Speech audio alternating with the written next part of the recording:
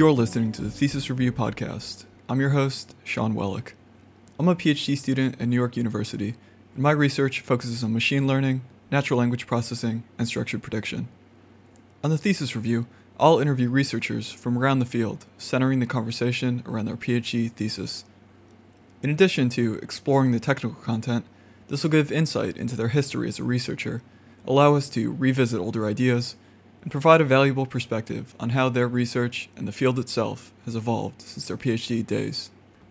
My guest today is Ken Stanley, who is currently a researcher at OpenAI, where he leads a team on open-endedness. Previously, he was a professor of computer science at the University of Central Florida, co-founder of Geometric Intelligence, and head of core AI research at Uber AI Labs. His research focuses on neuroevolution, evolutionary computation, and open-ended evolution. His PhD thesis is titled Efficient Evolution of Neural Networks Through Complexification, which he completed in 2004 at the University of Texas. We talk about evolving increasingly complex structures and how this led to the NEAT algorithm that he developed during his PhD. We discuss his research directions related to open-endedness, how the field has changed over time, and how he currently views algorithms that were developed over a decade ago. The Thesis Review is available on SoundCloud, Apple Podcasts, Google Podcasts, and Spotify. And be sure to follow us on Twitter at Thesis Review. If you'd like to support the podcast, you can contribute $1 at buymeacoffee.com/thesisreview. There are links to Ken's thesis and the papers that we mentioned in the show notes. And now, here's Ken Stanley with Efficient Evolution of Neural Networks Through Complexification on the Thesis Review.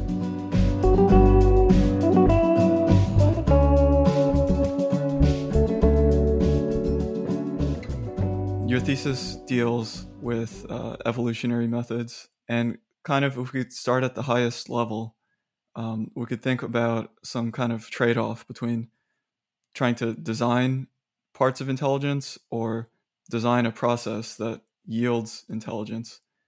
So do you think that one of these is harder than or easier than the other? Yeah, that is a good question. I guess I come in strongly on the side of designing a process that itself generates intelligence. And that probably explains why I started out with the angle that I did with like neuroevolution, because I guess I figured like, okay, we want to design something like a brain, and I like neural networks, so I kind of believe in their long-term capacity to produce something pretty powerful. But I certainly don't know what to do to put the neurons together into something that's like a human brain. I mean, I certainly have no idea how to do that. And I think that is probably an extremely complex problem to assemble by hand, a brain, whatever that means. And so it seems to me, though, that when we look at nature and we see where brains come from, that they come from a process which is actually easier to understand than the brain itself, which is evolution. And I get my intuition is that evolution is much easier than building a brain to understand. That's not to say it's easy, though. I think that like natural evolution is actually very misunderstood and maybe not fully understood even still. But nevertheless, it's probably more understood than a brain. And so if we could create processes like evolution that have the capacity themselves to build brains, that's probably easier than building the brain ourselves. Yeah, that's a good point, that we might actually understand the process itself more than, for example, the brain. Yeah, that's my instinct. Yeah. Maybe let's go back to before the PhD. Did you have, like, what was your background before you started the PhD? Did you know that you wanted to kind of focus on these types of questions? Yeah, before the PhD, so I went straight from college to PhD, and I was at University of Pennsylvania for college. And I knew I was interested in AI. At least I knew that. I was interested in AI since probably I was like 8 years old, about. But I think my earlier interest was in like conversational systems, probably is what you might call it. Like I wanted to program the computer to have a conversation with me, starting at the age of 8. And I was trying to do that like in the basic programming language, because my Commodore 64 had BASIC. So I was making little chatbots and things like that. And I actually thought at the age of 8 that like if I could just get the right book, like it would just tell me how to make like a human level bot, I thought it must be like there's just some formula you need or some program that I needed to know that I just didn't know. I didn't realize it was like one of the hugest problems like that exists. But by the time I got to college, I had realized that this is actually a really hard problem. But I was focusing on natural language, I guess, at UPenn, just because I came out of that like thinking about talking to my computer mode of thinking. But I was also really interested in surprises. That was another thing I wanted. The thing that was frustrating me about making chatbots was that I knew what they were going to say. And I wanted them to say things that would surprise me and that I didn't expect. And so I think that sort of leads to my eventual interest in open-endedness, like systems that produce things that you can't really predict. Um, and so when by the time I got to college, I was kind of in that mode of thinking about natural language and surprises, I guess. But then I saw neuroevolution quickly after I joined grad school, like evolving neural networks, um, Hmm. thanks to my advisor, Risto Mikalainen. And that was just like totally caught my interest. I was like love at first sight. I mean, I was super fascinated by the idea of evolving a brain suddenly. Hmm. So my interest switched, I guess, when I started grad school. I guess you alluded to it. Did this idea of evolving a neural network, did that idea exist? Yeah, it did exist, and even the word neuroevolution existed, although all of it was pretty obscure from the perspective of mainstream AI. But there were people doing that, and I was very strongly following that literature and trying to read all of it. And I knew like the main papers in that area. So I was a pretty strong follower of neuroevolution, but it was so different because it was so obscure at the time. So it was very different than it is now.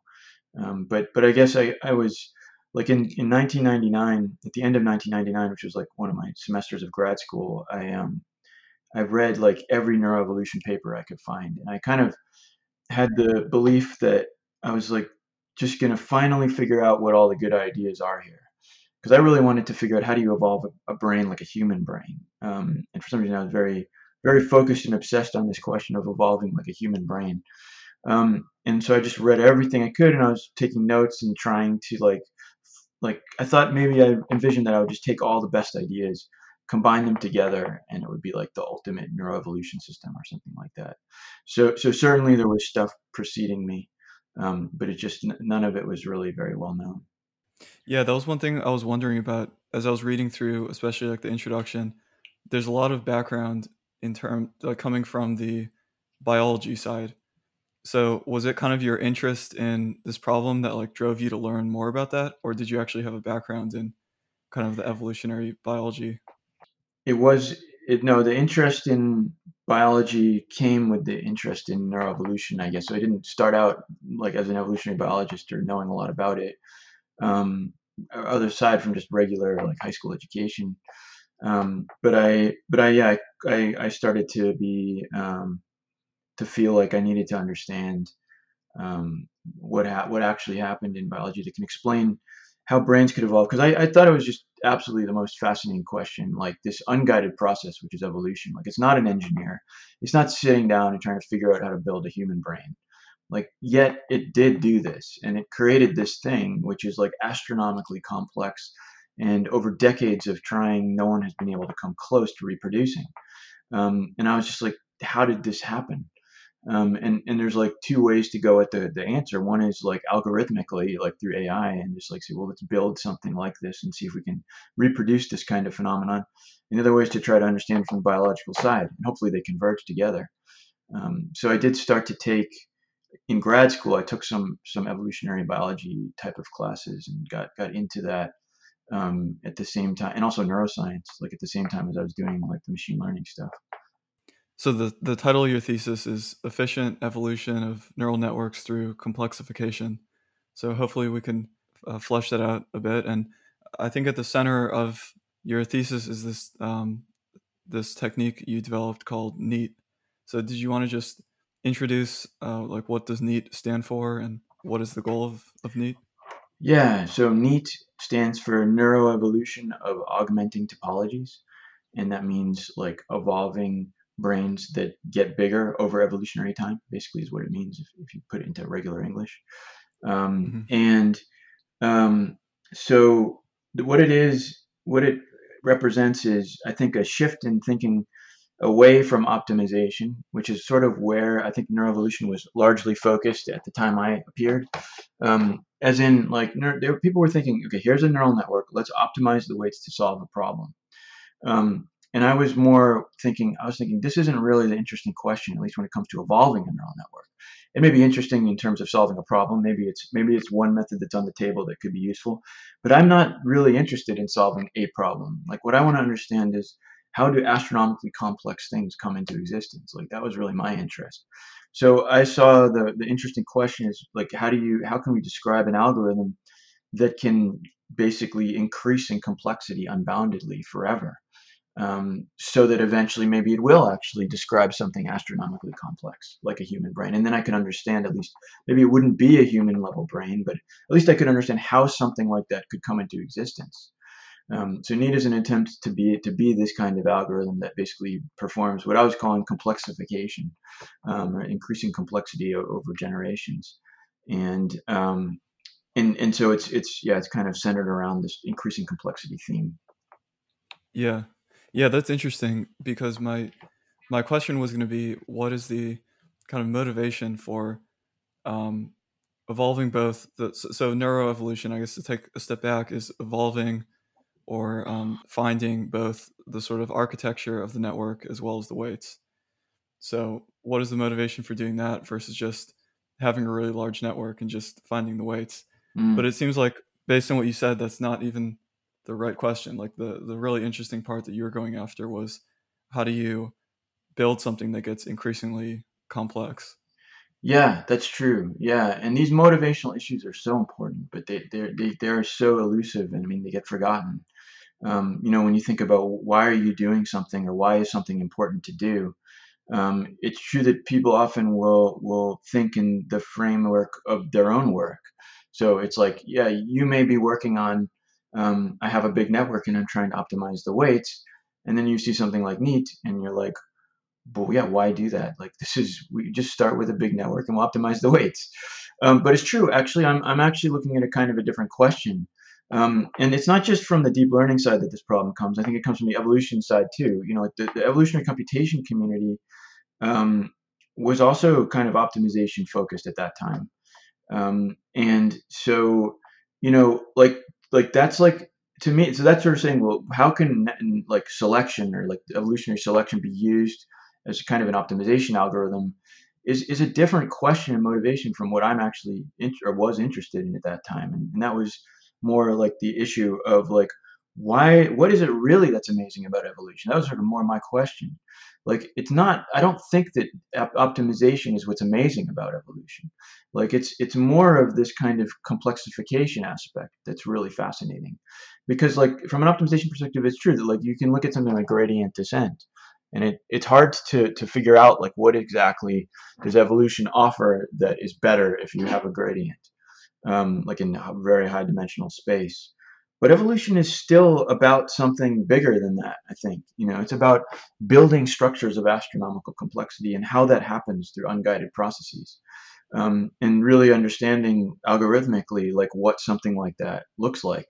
And it's true that, like, the thing that you get at the end of that, maybe you could optimize part of it with gradient descent, or I don't know, but it could be that it has its own internal optimization algorithm that it evolved.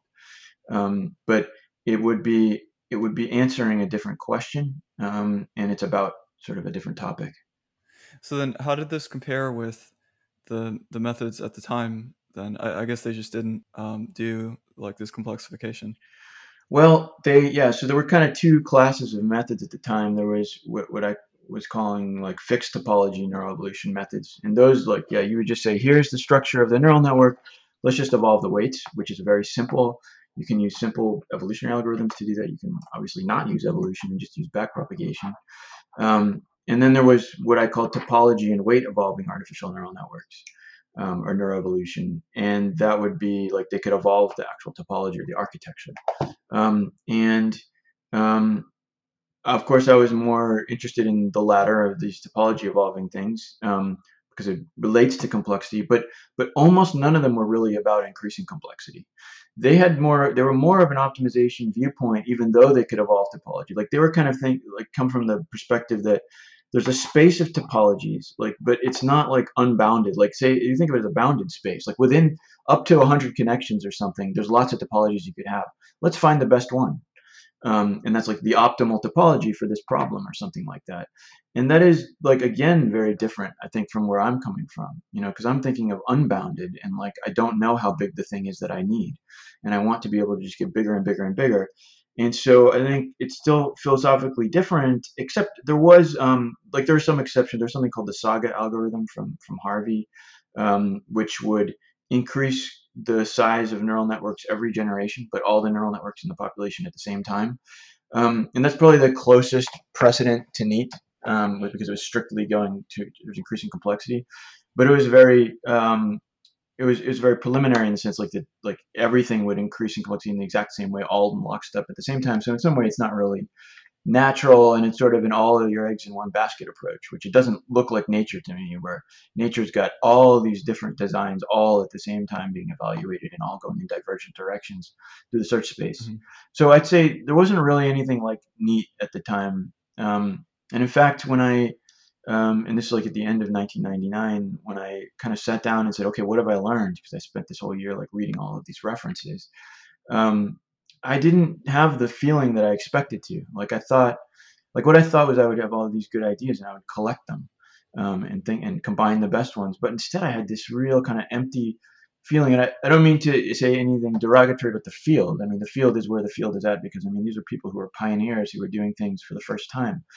But I think it Mm-hmm. was in a very early stage, and I kind of discovered that like no one really had cracked this problem. In fact, there were several known outstanding challenges that were just not yet understood. Um, and I um, and I was just like, something completely different is necessary here. Like this is like I'm not going to be able to just combine some ideas. Like I just need to start totally from scratch, thinking about this problem.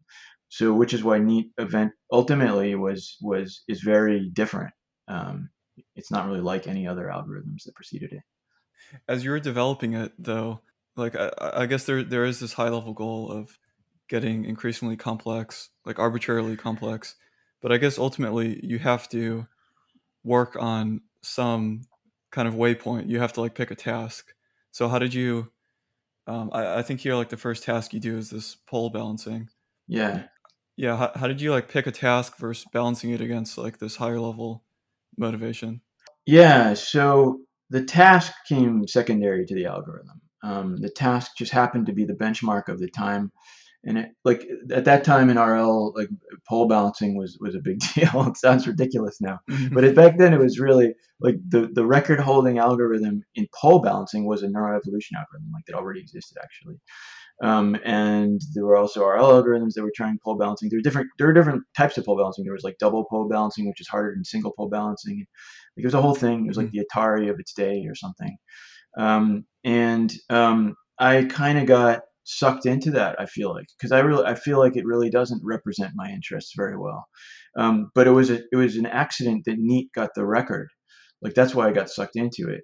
Like I just tried it on pole balancing right after I got it working. I finally tried it on pole balancing, and I was in shock, absolute shock, that I was like the best score like ever recorded. Like that was not what I was expecting, because I wasn't really interested in things like pole balancing. Um, but then once you beat the world benchmark, you're like you can't just like forget about that. So I mean, I was like, is this for real? Like, it actually is the best score ever. And I like tried it again, and it's still like amazing. And so I kind of got pulled into pole balancing, but I think like the algorithm design phase where I was like coming up with algorithm, I wasn't even thinking about pole balancing at all. Um, Yeah, yeah.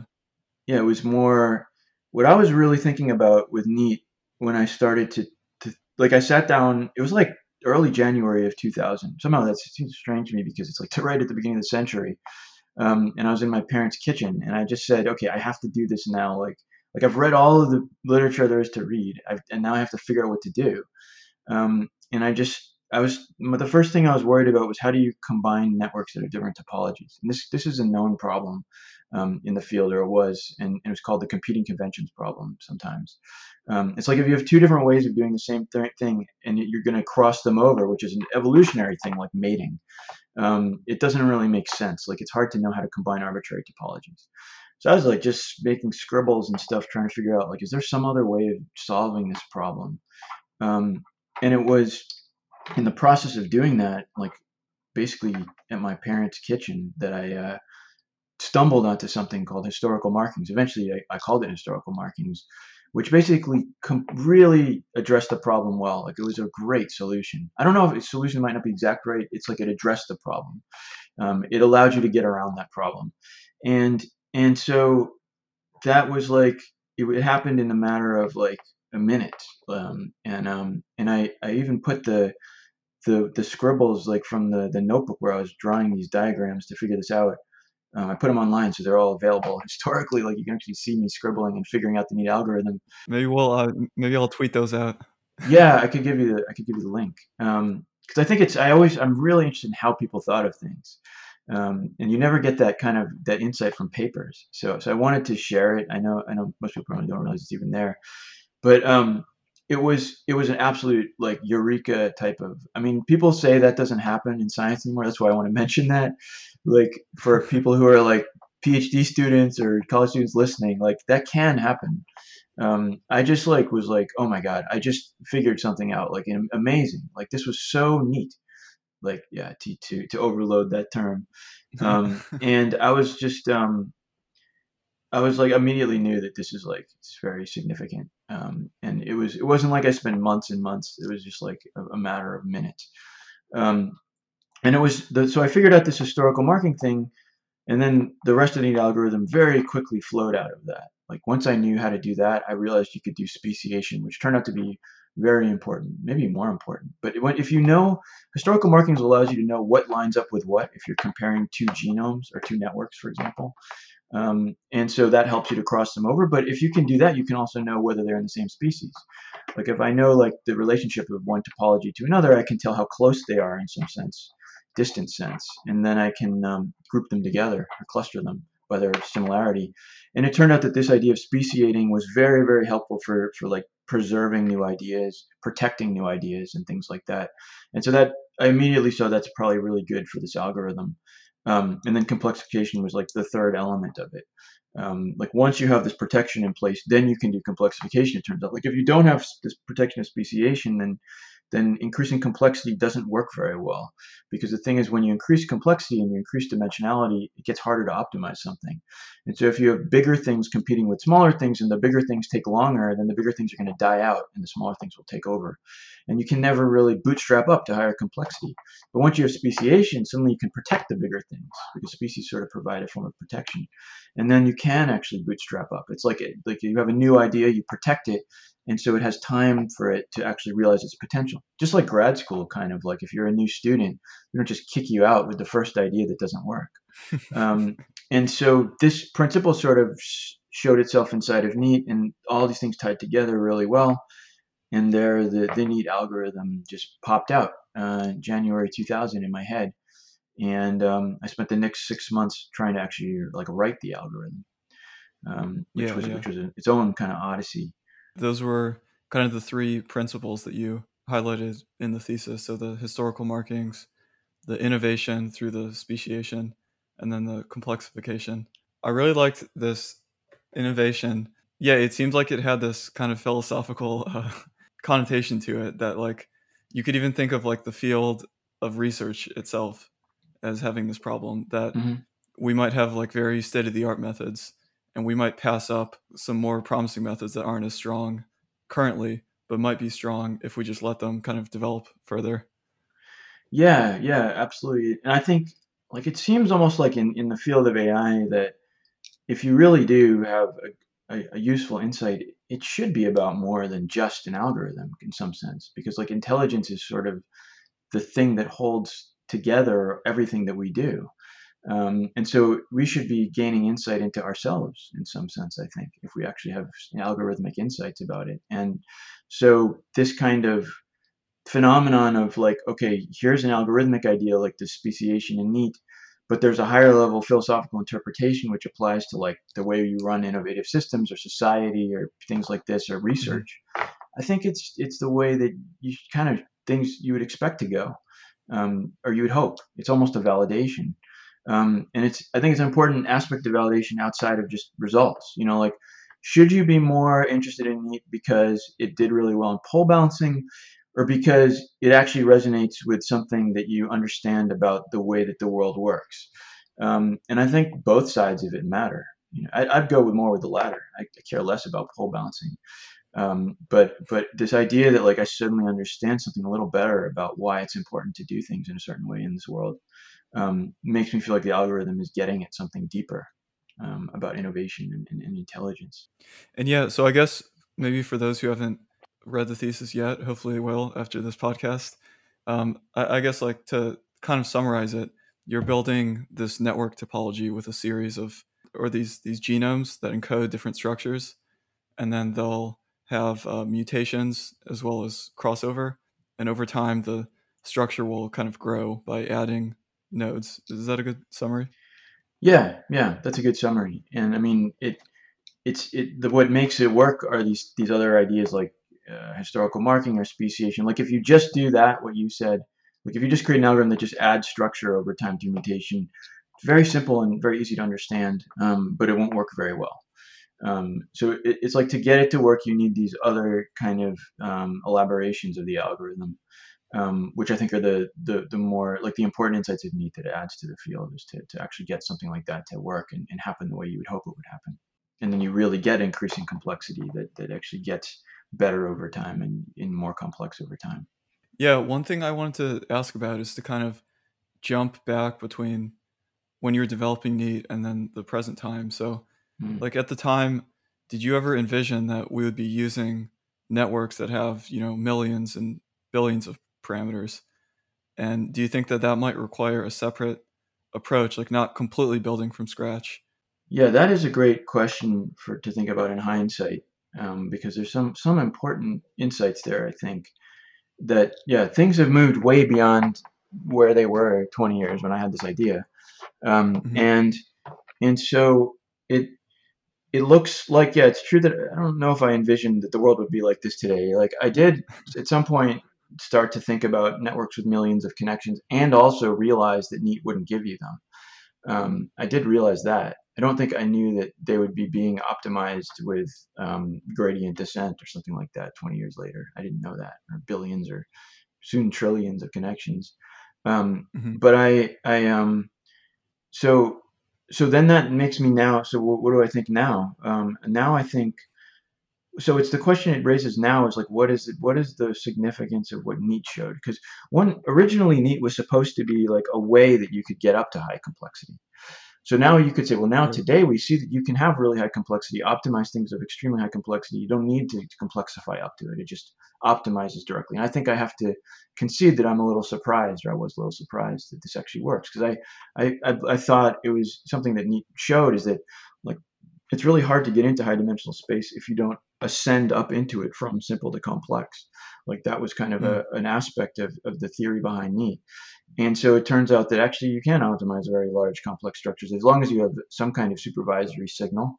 Um, but actually, if I think back now, like it doesn't mean that the complexification principle is somehow diminished, because like if you think about it, it wasn't about how to send a gradient back through a giant network with a lot of connections and optimize ways. Mhm. It was about more this something that's more related to evolution, I think, which is not being optimized through gradient descent. Like there is a puzzle here about like how did evolution create these astronomically complex things without gradient descent?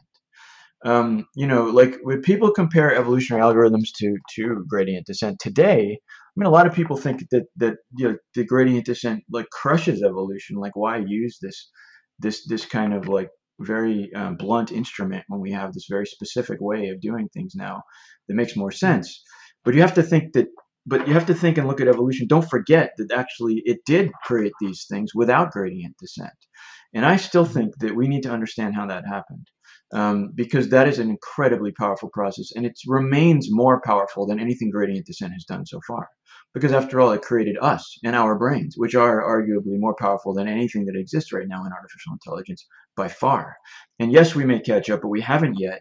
And so it still behooves us, I believe, to understand how it is that something like that could work.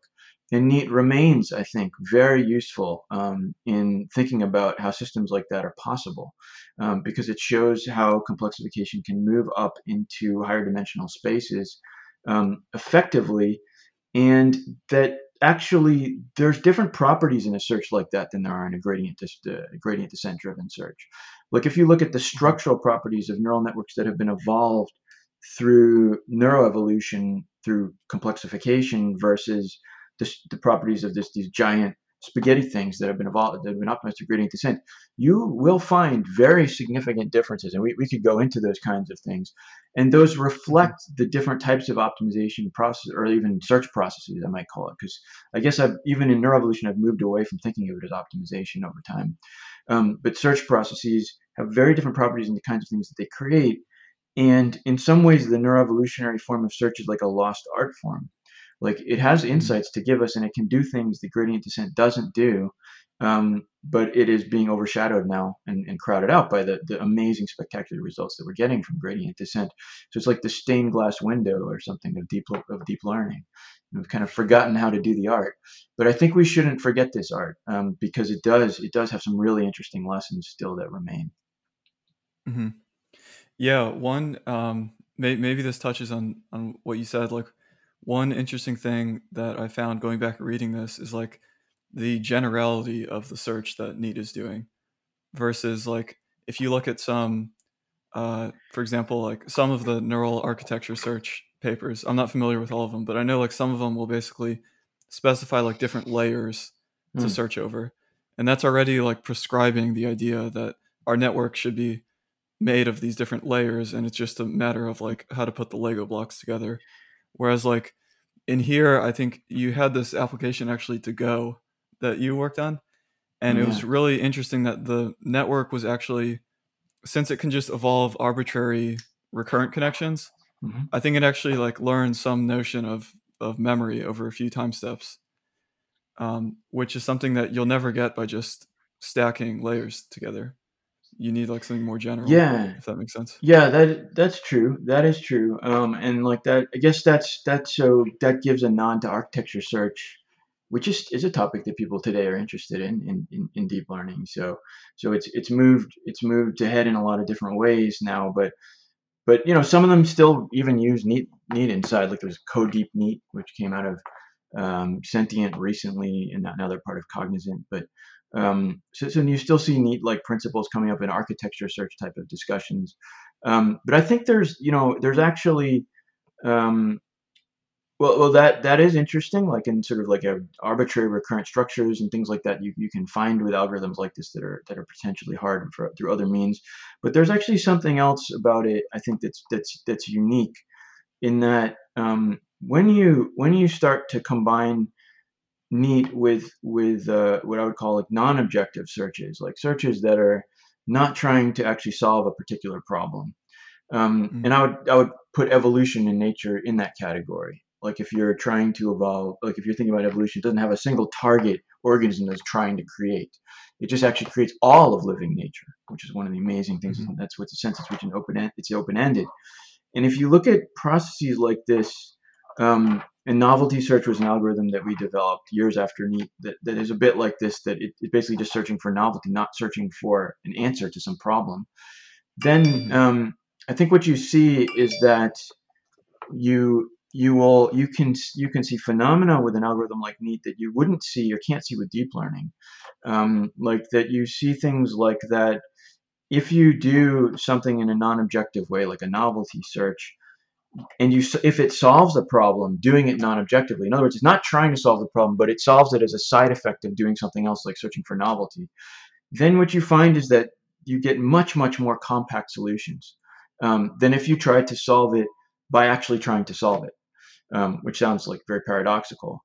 um, but there's important lessons in there that like the way that what happens to structures when you actually trying to solve a problem explicitly is that you tend to create spaghetti, because like any tweak that you make that gets you a little bit closer, like makes that reduces the error a little bit from where it was, that will be locked in. So you get lock in after lock in after lock in, which basically gives you this total spaghetti thing. But if you're searching for something more like novelty, then what you get is like that each increment in discovery is like a whole new thing. Like you find something like symmetry. That's like something new. And so you're not locking in these tiny little spaghetti type of changes. You're locking in overarching types of like general principles as you move forward. And if you create a succession of general principles that have been concatenated with each other over time, you get a way more efficient structure and representation. This is widely not known in deep learning. Like nobody talks about this right now because it's obscure from the perspective of like gradient descent. But you can't really see it with gradient descent because there is no structure to that you get. Like you just get the topology is always the same. But like with something like NEAT, you'll see that like if you do a novelty like search, then you get these very compact, amazing representations. But if you do like an objective driven search, they're like triple the size, like every time.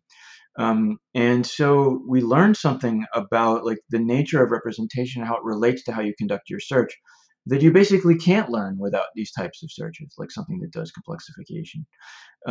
And it raises questions about like what type of search is appropriate for what.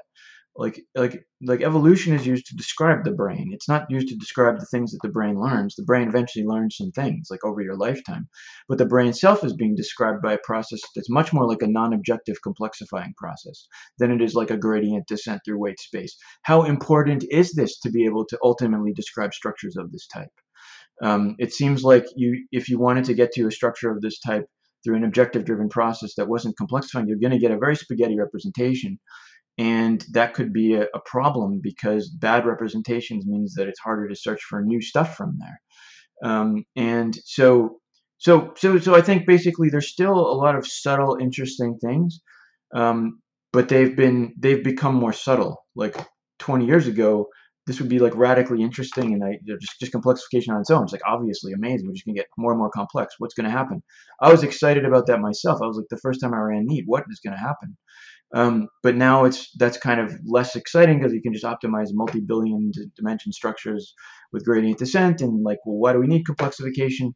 But these subtle issues still remain, I think, and is why like these issues or this kind of algorithm I think should still at least be on the map. Yeah, that's a good lead-in then to this idea of open-endedness that you mentioned. So this is kind of another thread of research that you've worked on throughout your career, and you have this book, Why Greatness Cannot Be Planned. And then now from what I understand, you're leading a team at OpenAI on open-endedness. Yeah. So yeah, could you just introduce this idea, and then does this connect with things that you did during your PhD, or is this a new thread that you developed later? Right. Yeah. So just to start with, what is open-endedness? Open-endedness refers to processes that continue to generate interesting new stuff forever, basically infinitely creative processes. And the examples of those include things like natural evolution, which is something that's been going for more than 1 billion years and has invented, so to speak, all of living nature, all of life on Earth, every single organism you see in a single run. It's basically the most prolifically creative process I think that has ever existed in the universe, as far as we know. And so it's very interesting, and one of the most interesting aspects of it is that it doesn't end. That it's been going this long. Like there is no algorithm that's worth running for 1 billion years. I would assert, I believe, I often say this, that nobody can point to one right now where it would be worth coming back to see. Even if you had enough space and time, it just wouldn't be worth it. And that's interesting because this has that property. Now, I mean, I just have to acknowledge that, like, I don't know it'll really last forever. I mean, obviously, there's going to be like some heat death to the universe or something eventually. But that's okay. I mean, I think 1 billion years is close enough to forever for us to be really interested and intrigued by something like that. And it's not the only example. There's other examples like the history of human invention. You know, starting from I don't know where it starts, like a wheel or a fire or something, and now we have things like computers and airplanes and space shuttles. And the process that led to that is also in some sense one single algorithmic process. It's true it's gone through many brains, and it's true it's piggybacking on human intelligence, so in some sense it's a little bit more of a cheat than natural evolution, which didn't have that advantage. But nevertheless, it tells us that intrinsically in us, humans, open-endedness is part of who we are. Because we are contributing through the history of civilization and invention and culture and art and music and everything that we've done, science, that we are ourselves implementing an open-ended process through our brains. And so that's pretty amazing too. And so the open-endedness problem is to be able to create never-ending algorithms that have that property, like things that you start the algorithm and you come back in a week and you're like, wow, that's interesting. And then you come back in another week and you're like, that's even more interesting. And then you can come back in a year and it's like, wow, this is amazing. And 10 years and a billion years and so forth. And so we don't know how to make algorithms like this at this time, um, but we're getting there. We're making progress, and I think it's ultimately is eventually really strongly intersects with the field of AI because of the fact that our brains are the product of an open-ended process, and arguably the only way to get things like us is through an open-ended process. And this is not often discussed in the mainstream, like that, like you need an open-ended process to get like a full brain-like structure. But it's interesting to put that on the table. I mean, and discuss it. I think because if it's true, then we really need to crack open-endedness and sort of understand what it means to create an open-ended process. And it also is important to understand the nature of ourselves. So to connect that to was I interested in that from NEAT in the beginning?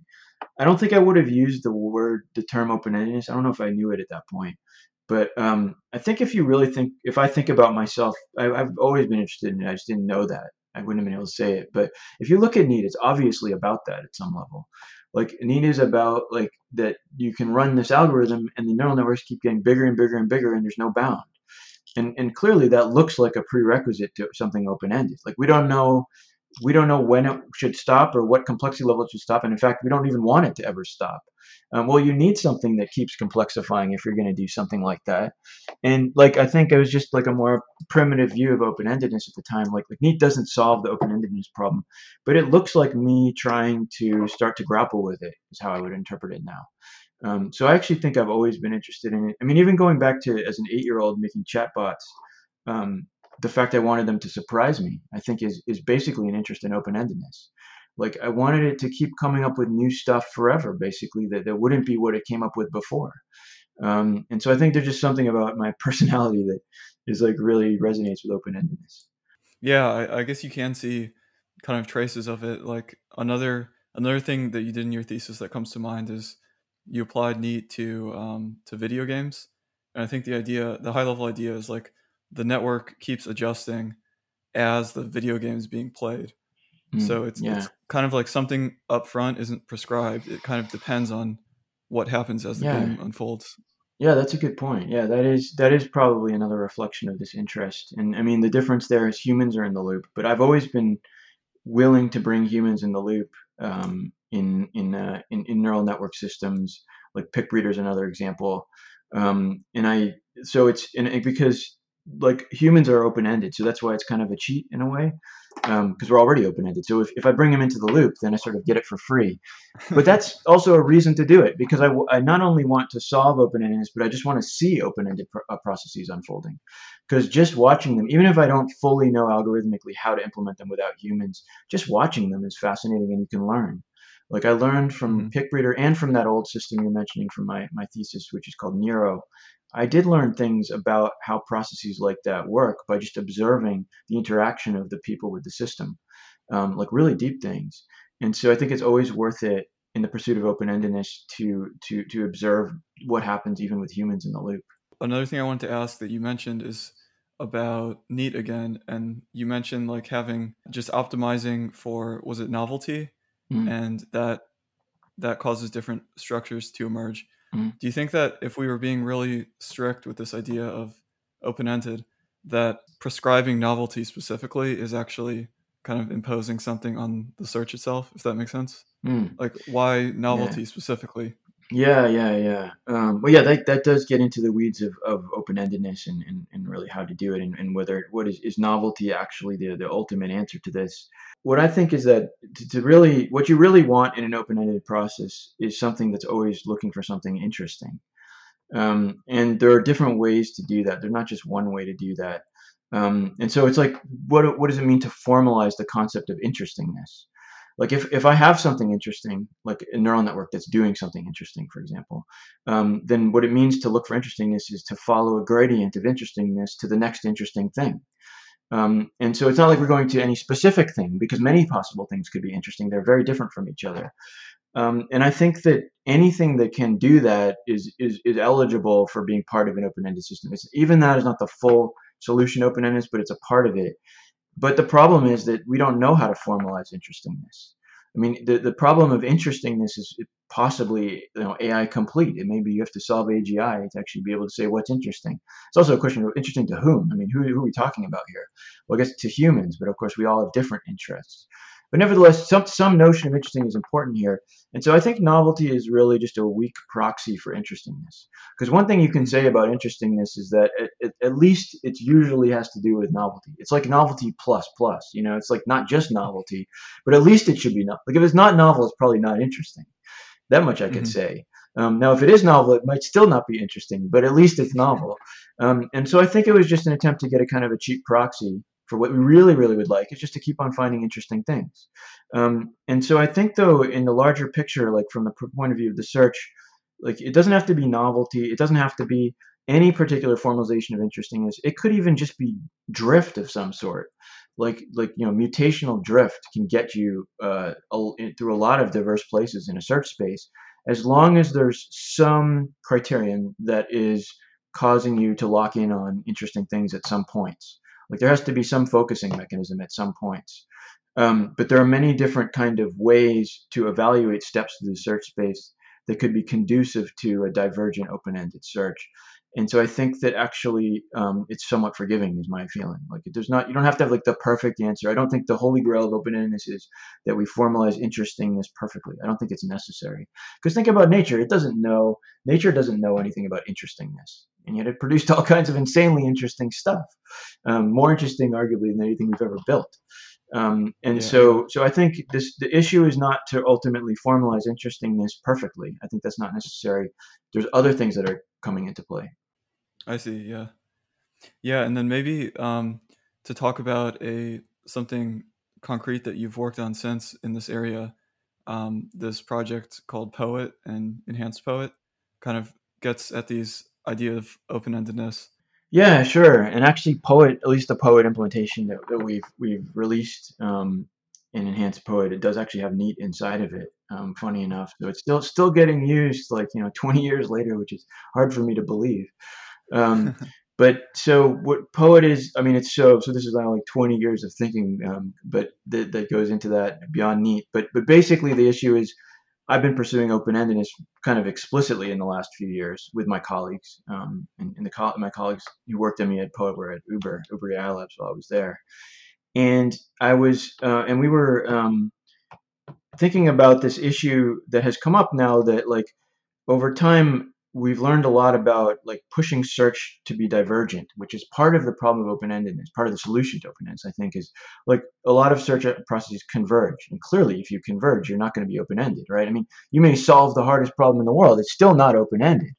Like if you solve like the hardest Atari game or something, like that's the end, it's all over. There's nothing that comes after. So divergence is very important, like the constantly moving away from where you've been. And so we have gotten algorithms like novelty search is one of the early ones that have divergent properties. And in fact, in RL there are others. Like I mean, intrinsic motivation is a kind of a divergent pressure in a sense. And we and so, but we've recognized that there's another side of open-endedness, which is a big missing link in the picture, which is that it's not just a question of pushing the search divergently through the space of, say, neural networks. It's also the problem that there needs to also be new problems to solve. It's not just new solutions. Like I can create a problem space. I can give you a robot and say search divergently within the controller space of this robot, like a six-legged robot or something. So you get all these walking gates for this hexapod, but clearly you cannot have open-endedness there because there's only a hexapod, and like at some point you're just going to max out what's possible, and just find all the gates that you could have, and that's the end. And so where do new things come from? Where do new things to do, new opportunities to actually try come from in the world? And to get a process that could be worthy of like a billion years of running, you have to have new things to do.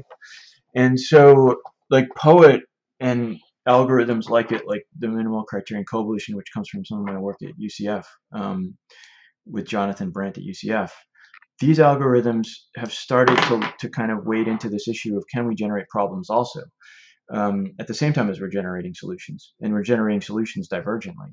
And so if we're generating problems or searching through problem space at the same time, then presumably we can keep on inventing new things to do. And so Poet is like explicitly about that. Like on one side, you've got a population of problems, and so we call them environments. So they're different. In the domain we used in Poet was like a terrain that a biped robot has to walk over, a 2D robot.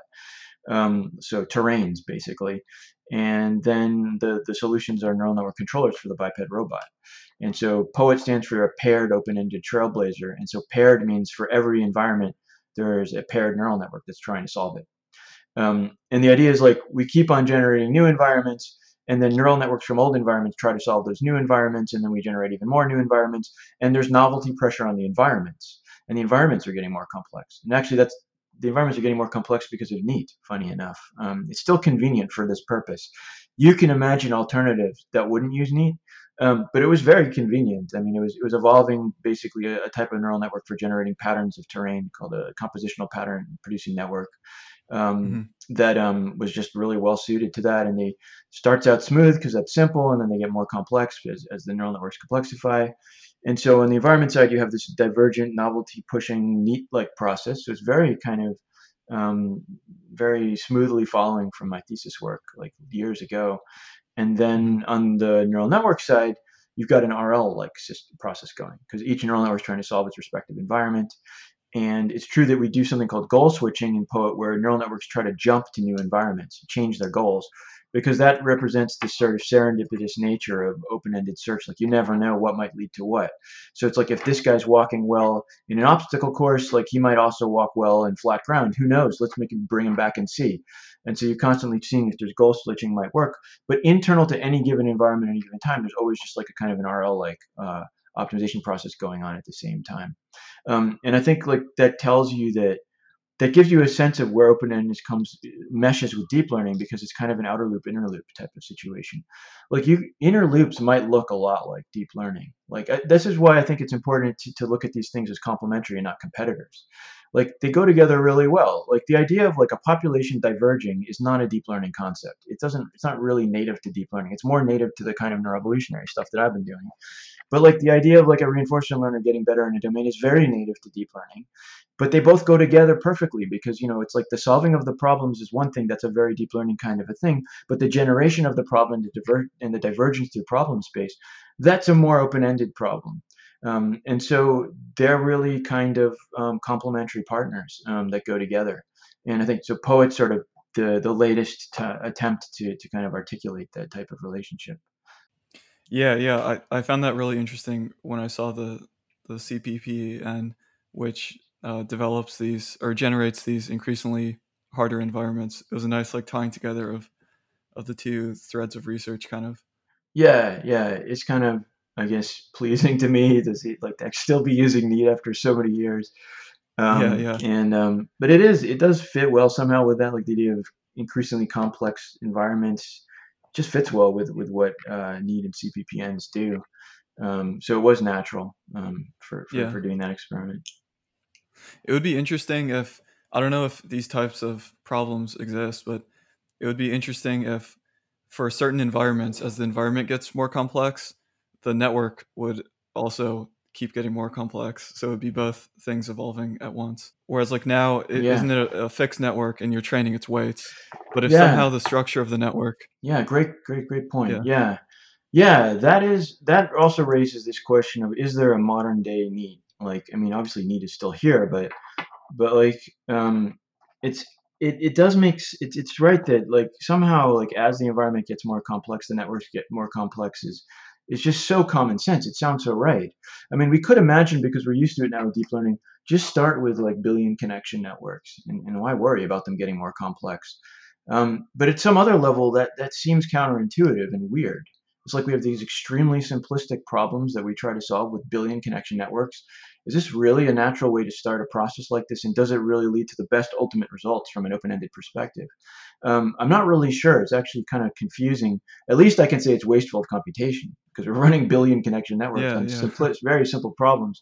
But if you don't care about wasting computation, I'm not sure whether it still works out in the end. Maybe it does, maybe it doesn't. But it does seem at least worth entertaining the possibility that it's not actually going to work out as well in the end. And therefore, it would be nice if complexification was going hand in hand with Poet, which, as you point out, it's not because we were just running on fixed networks. We were just optimizing fixed networks in those environments. We kind of dropped neat on the reinforcement learning side. And so I think, but the problem is that now we know, like, we are going to be, if we're doing sophisticated things nowadays, we're not talking about dozens of connections or hundreds of connections. Like, that was the Right. order of magnitude of kind of neat evolved networks. And so like, we are probably going to need to have whatever neat like system doing a complexification that's much more than just like one connection at a time, one node at a time. So that's what I mean by the modern day NEAT. Like, it's something that moves up much faster. HyperNeat is a little bit related to this. Like, there was this next generation neural evolution system that we later invented, um, which uses like what's called an indirect encoding, which allows like you to take a small network but generate a giant network from it. And that could be one answer here. We could complexify using something like HyperNeat, um, or um, or something like just more neat, like directly, like something that just describes large networks but takes bigger incremental steps when it complexifies. So it doesn't just Right. add a connection; it adds like entire structures all at once, or something like that. But yeah, that hasn't been done yet, and I think it's a cool direction that's like totally open. So someone should pick it off. Yeah, yeah. So one thing I wanted to ask about Poet is kind of where you go next with like where you apply it. One thing we just had Julian Tegelius on the podcast, and we were talking about these procedural generated games. Mm, It seems like that might be a suitable type of setup, like suitable next step for Poet. Or yeah, how do you see kind of the mm. types of environments that it's being trained on getting more complex, if you will, over time? Yeah, great question. Yeah, I'm hoping that like the people when they look at Poet and see what it can do will be inspired to try all kinds of environments with it. And these procedural content generation based systems seem like great candidates. I mean, I agree with Julian. It would be super fun to see more application. I know Julian did something like this already, but it would be fun to see more of this kind of a thing with Poet, and just to see more of like the more like exciting to watch kind of stuff that you would get. I mean, because like obviously in the biped and on the terrain is it's not as exciting as it could be. It's kind of a simple domain. It's got limits in terms of what can happen. So yeah, like to put this into a much more complicated domain, maybe something that's 3D and has a lot more affordances than just terrain, and then just let Poet go at it. Like, that would be exciting and interesting. And the whole point of it is you shouldn't be able to know what's going to happen. That's what's fun about it. Like, cool stuff will happen, but you don't know what it is. And so to conceive domains like that, where like there's enough degrees of freedom in the domain that like anything could happen, that's I think a great direction for just applications of Poet. And I hope people get creative and try things like that. I don't know. This might be a bit of a stretch, but I was thinking about these recent results with the GPT-3 language model, and it seems like, very loosely speaking, that kind of follows this idea of not specifying the exact objective, in the sense that it does have a fixed objective of maximizing the probability of these sequences, but then it was able to kind of discover some kind of meta learning behavior, at least like loosely speaking. Yeah, So it like learned to do something which wasn't really prescribed, at least thought to be prescribed in the learning process. So I thought that was pretty interesting to maybe connect to some of these ideas. that is interesting. If yeah, so can we interpret GPT-3 as sort of related to the non-objective viewpoint?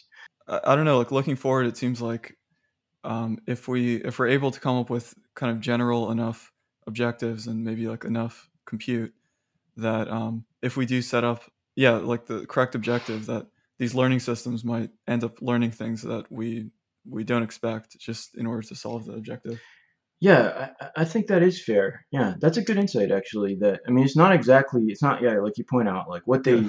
the way GPT-3 is trained is not like a novelty search algorithm or something like that, and Hmm. it's not an intrinsic motivational reinforcement learning algorithm, but it is in some sense very generic and removed from what you actually would do with it. Hmm. Like as in that sense, it is philosophically aligned in some way with those types of algorithms. You run novelty search on a robot, and and eventually the robot learns to walk, but you weren't running an algorithm that was optimizing walking. Right, right, right. And you run the GPT-3 to predict the next token or something like that, but that's not the same as like coming up with new cooking recipes. And Hmm. so it does seem like there's some connection there to be made. That's Yeah, like yeah. this kind of oblique way of getting towards being actually more powerful in the end than trying to directly become powerful. Is maybe is showing up there. That's pretty interesting.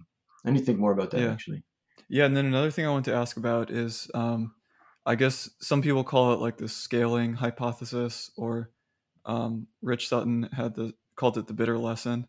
That kind of the methods that win out in the end are ones that you can kind of throw more compute at Hmm. and will scale Mm-hmm. larger and larger. Hmm. Do you think about that when you develop these methods, like Poet or? Yeah, like what we're facing, I think, is just a theoretical question of how amazing can you be if you're small, and like we don't really know, but like if you need to be really big, like as in like have like billions or trillions of connections to do something interesting, then that's just a property of reality. Like that's not someone's fault. It's not like a political conclusion like that someone keep like we're going to commit to like training giant expensive multi-million-dollar models. It's more like that's just how reality is. And so it's just a question like if that is reality, what are we going to do? Like if the most amazing things just start falling out once you have trillions of connections, we're going to need expensive stuff like to do that. And certainly for the things that I'm interested in, it's very relevant because like I'm interested in things that get more and more interesting, or probably because of that more complex forever. And so you're going to start running up against these like very expensive types of complexity levels at some point, almost certainly, unless like there's a miracle and like all the most amazing things in the world are possible at very low complexity. But like that doesn't seem very likely. It seems like probably like the fact that we have like 100 trillion connections in our brain is probably because we need that or something Yeah, around yeah. there. Maybe you can reduce it by a factor of 10, but that's still 10 trillion. So, I doubt it's like most of it you don't need. And so I guess I don't really see the way out of, I don't think it's like some kind of, like a political type of trap that's happening where like companies are taking advantage of something that's like academia can't do. It's more like, what else could happen here if this is just the way that reality works? And I think what we need to think about is really just how to make this kind of research accessible, given that this is turning out to be important.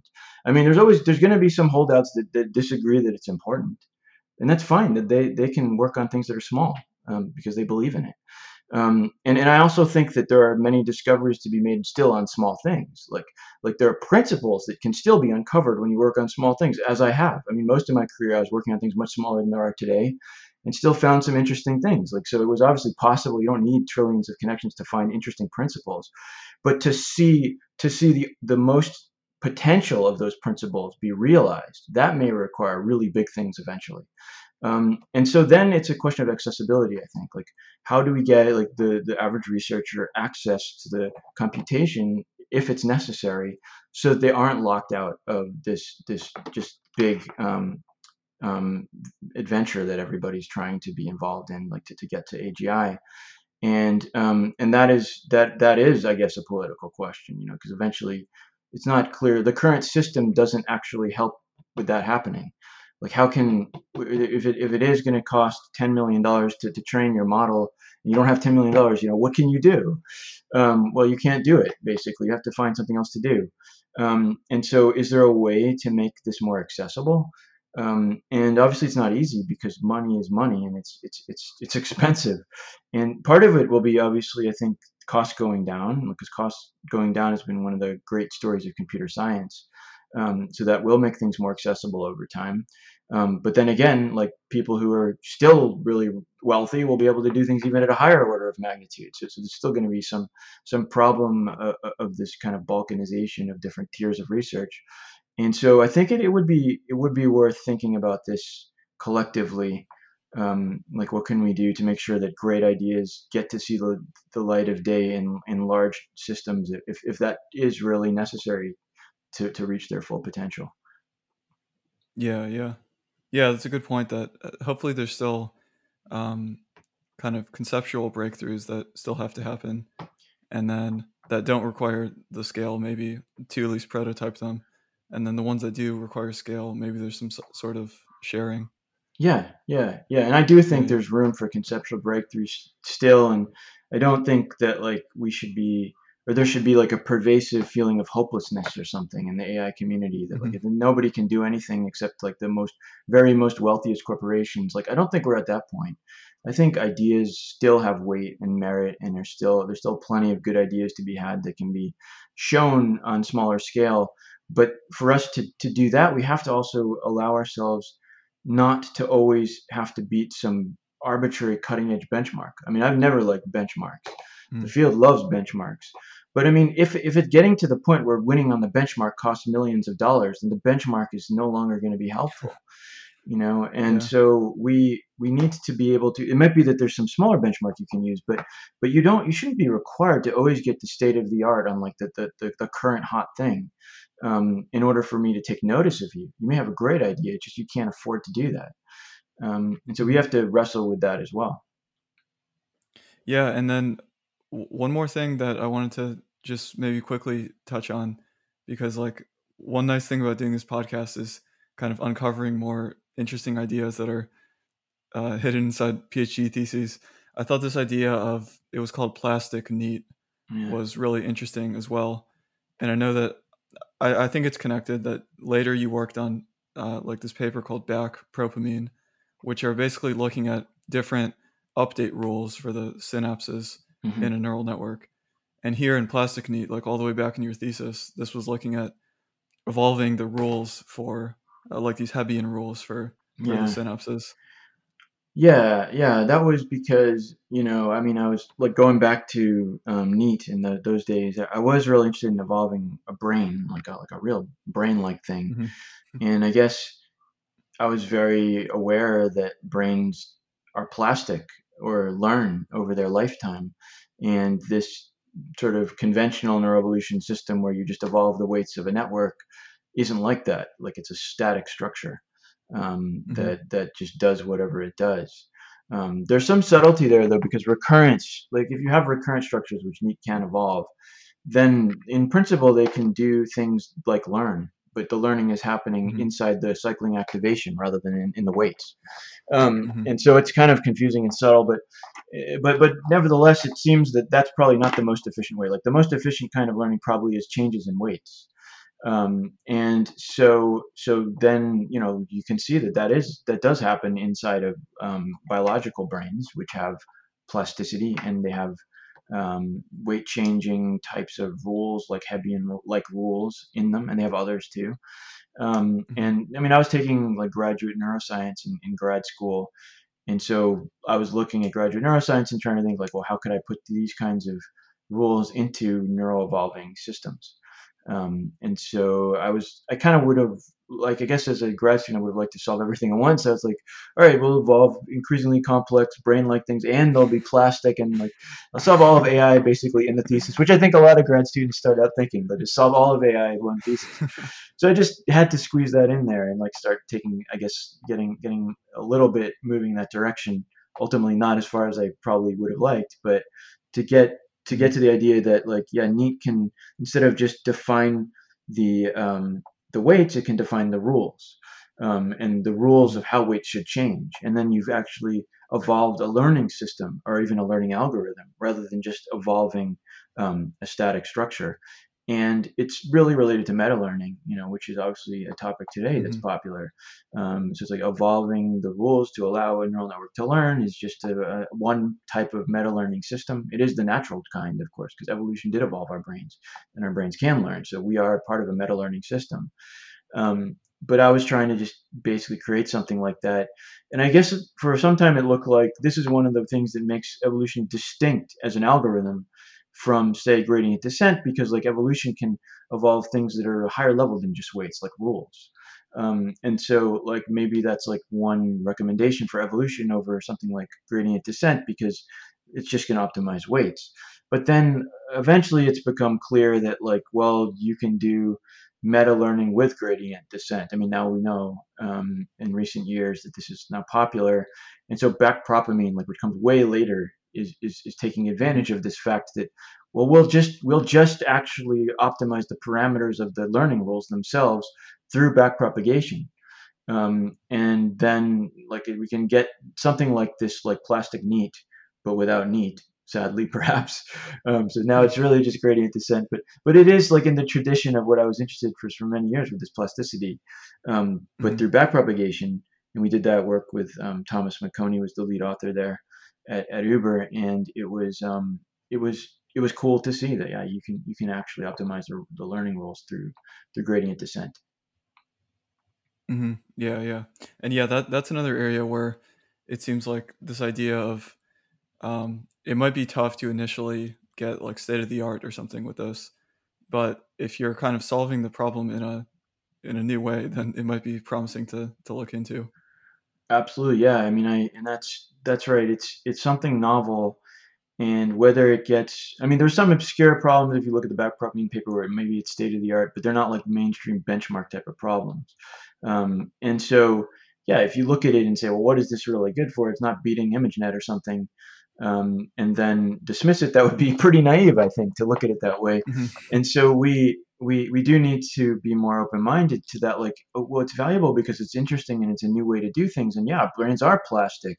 Like it is okay sometimes to just say something's interesting for reasons other than that it's beating a benchmark. I think that's kind of a big thing our book is about. When our book is called "Why Greatness Cannot Be Planned," and the Hmm. subtitle is "The Myth of the Objective," and it's sort of saying that, like, look, sometimes you really only have the instinct for interestingness to go on. You don't have a metric always that will basically validate that this is a direction you should go. And so we are remiss, I think, as a field, if we always have to have an objective metric for every single thing that we allow through like the gatekeepers of what should be published and whatnot. And so, yeah, I think this is a good example of like this is a totally new direction. It's opening up new possibilities. Let's explore it because we're explorers, not because it's beating something, but because we need to explore.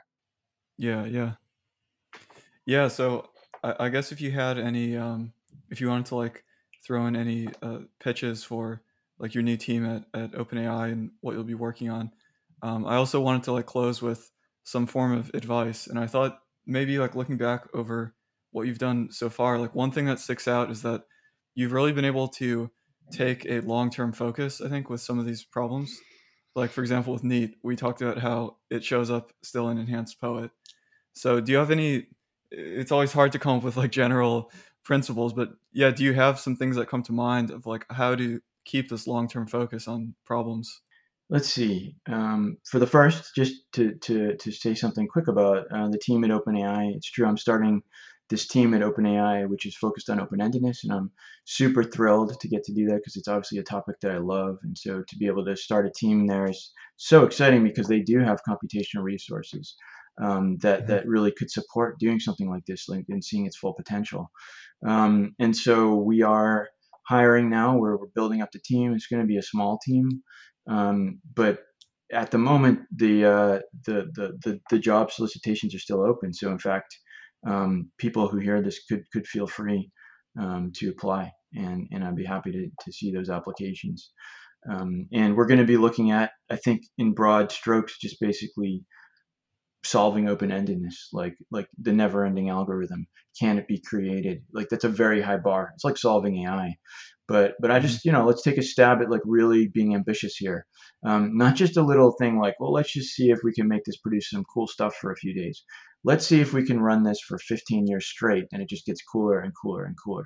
And I Mm. recognize this is extremely ambitious, but I would like to try to actually crack it and see how we can do that. So that's what our team's going to be doing, and it's obviously in support of AI because it's open AI, but it's because I strongly believe that the ability to do things open-endedly is essential to getting to AI and essential to being AI. Like that Mm. artificial intelligence or AGI will be open-ended.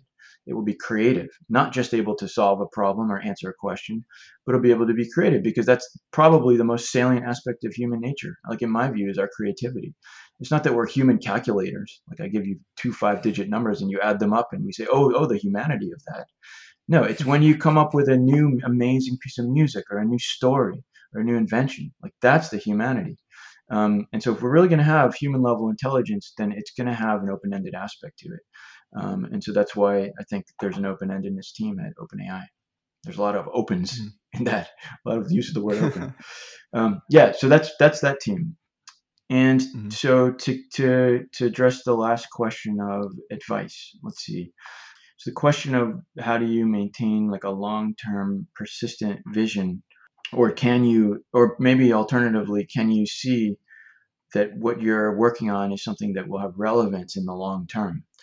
Um, it's a super interesting question. It's like, how should you approach research as a young new researcher? That's so interesting. Mhm. I like to think about this, and I do think that it's almost impossible to you should not index on will something be relevant 20 years from now. It's just basically impossible is the problem. The fact that we may still use NEAT for something 20 years after I thought of it is just a coincidence that I would have no control over and didn't necessarily, yes, suspect at all. And so I don't think that's a good heuristic for deciding what to do. It's a little bit one of the problems with it is it's sort of an objective heuristic, and I'm a very non-objective type of person. So I think and look at our book. Like I think we shouldn't be too objectively driven. If you want to be creative and you want to do something radical, I think you shouldn't be too much focused on like what will this accomplish.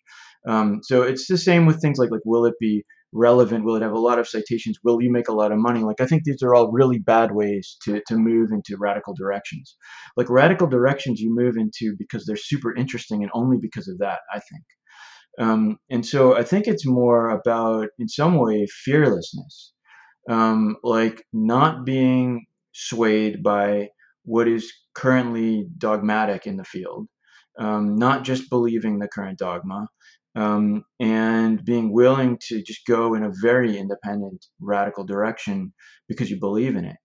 But you have to believe in it. So you don't go in directions just because they're radical. That would be dumb too. You have to really believe it's a good idea. Obviously, there's lots of radical directions that are terrible and will lead you flat into a brick wall. But if you really believe in something and it's going in another direction, I think then you're on something that could be interesting. There's basically two strategies I think in research. You can jump on the bandwagon or you can jump off the bandwagon. And they both have pros and cons. And the vast majority, though, will jump on the bandwagon. And the bandwagon right now is deep learning. And so the vast majority will see that indeed it's very successful and try to piggyback on top of that and think of something new that increments on top of deep learning. And then there'll be a small fraction who jump off the bandwagon, buck the trend, and not necessarily reject it. Like they're not saying deep learning is wrong, but they're just saying let's try a different direction. Maybe it's complementary ultimately, but just something different. And then you have advantages in both. Like if you go on the bandwagon, the advantage is it's pretty safe. Like you're probably doing something that's like likely to at least work a little bit, and there's already a built-in community that cares. If you're off the bandwagon, then it's not that safe because like nobody cares. But you have this other advantage, which is that you no longer are like one out of a million trying to get attention. So you're on your own and you can be noticed. And if it does turn out that you're moving in a good direction, you'll be the leader of that whole area, and get all the credit go to you. And so that can be really valuable if it works out. And I think both approaches are legitimate, but it's better to get off the bandwagon if you can. It's just much more dangerous and risky, because the payoff is going to be higher because the bandwagon is already full. But it's easier said than done. So don't go off the bandwagon just because it sounds cool. You've got to really have a good reason to get off of it. But that's the way I would think of it. I would say I would guess that if you get off the bandwagon in a successful way, people probably will be talking about it in 20 years, because it's so unique and different, and you've taken the world in a new direction. And you'll feel that, when you do it. It's kind of probably ahead of its time because people aren't thinking about that yet. But trust your instincts. That's the thing. Like, you might not have evidence to prove that this thing is the right thing to do, but you got to follow your instincts. Right. Yeah. Yeah. So trust your instincts, be fearless, and find problems that you really believe in. Yeah, that's probably a good way to sum it up. Yeah, don't worry so much about an objective. Yeah, I guess I was almost gonna say read the book, but I don't like to pitch a book. Yeah. So just the themes in our book basically support this kind of argument. Like, I've argued a lot about this, like how to actually do something innovative and like what the right approach is. So if you wanted like more argumentation, like what actually is behind this kind of argument, that's where we've like really worked hard to figure out like what is the real like formal basis for believing that you should approach life or something innovative like research in that way. Yeah, I see. Well, I'll put the link to the book in the show notes, so listeners will have a nice follow up to read. And Okay. otherwise, yeah, this has been really great conversation. Like, going back, looking at what you did in the thesis, how it connects to what you're doing today, and then also just some good advice and some good philosophy, I think. Yeah, thanks. This has been great. It's great to have a chance to reminisce about something from a long time ago, and I think it's a great idea for a show too. Really interesting to hear what people were thinking like when they came out with their ideas. It's great. I'm looking forward to listening to others.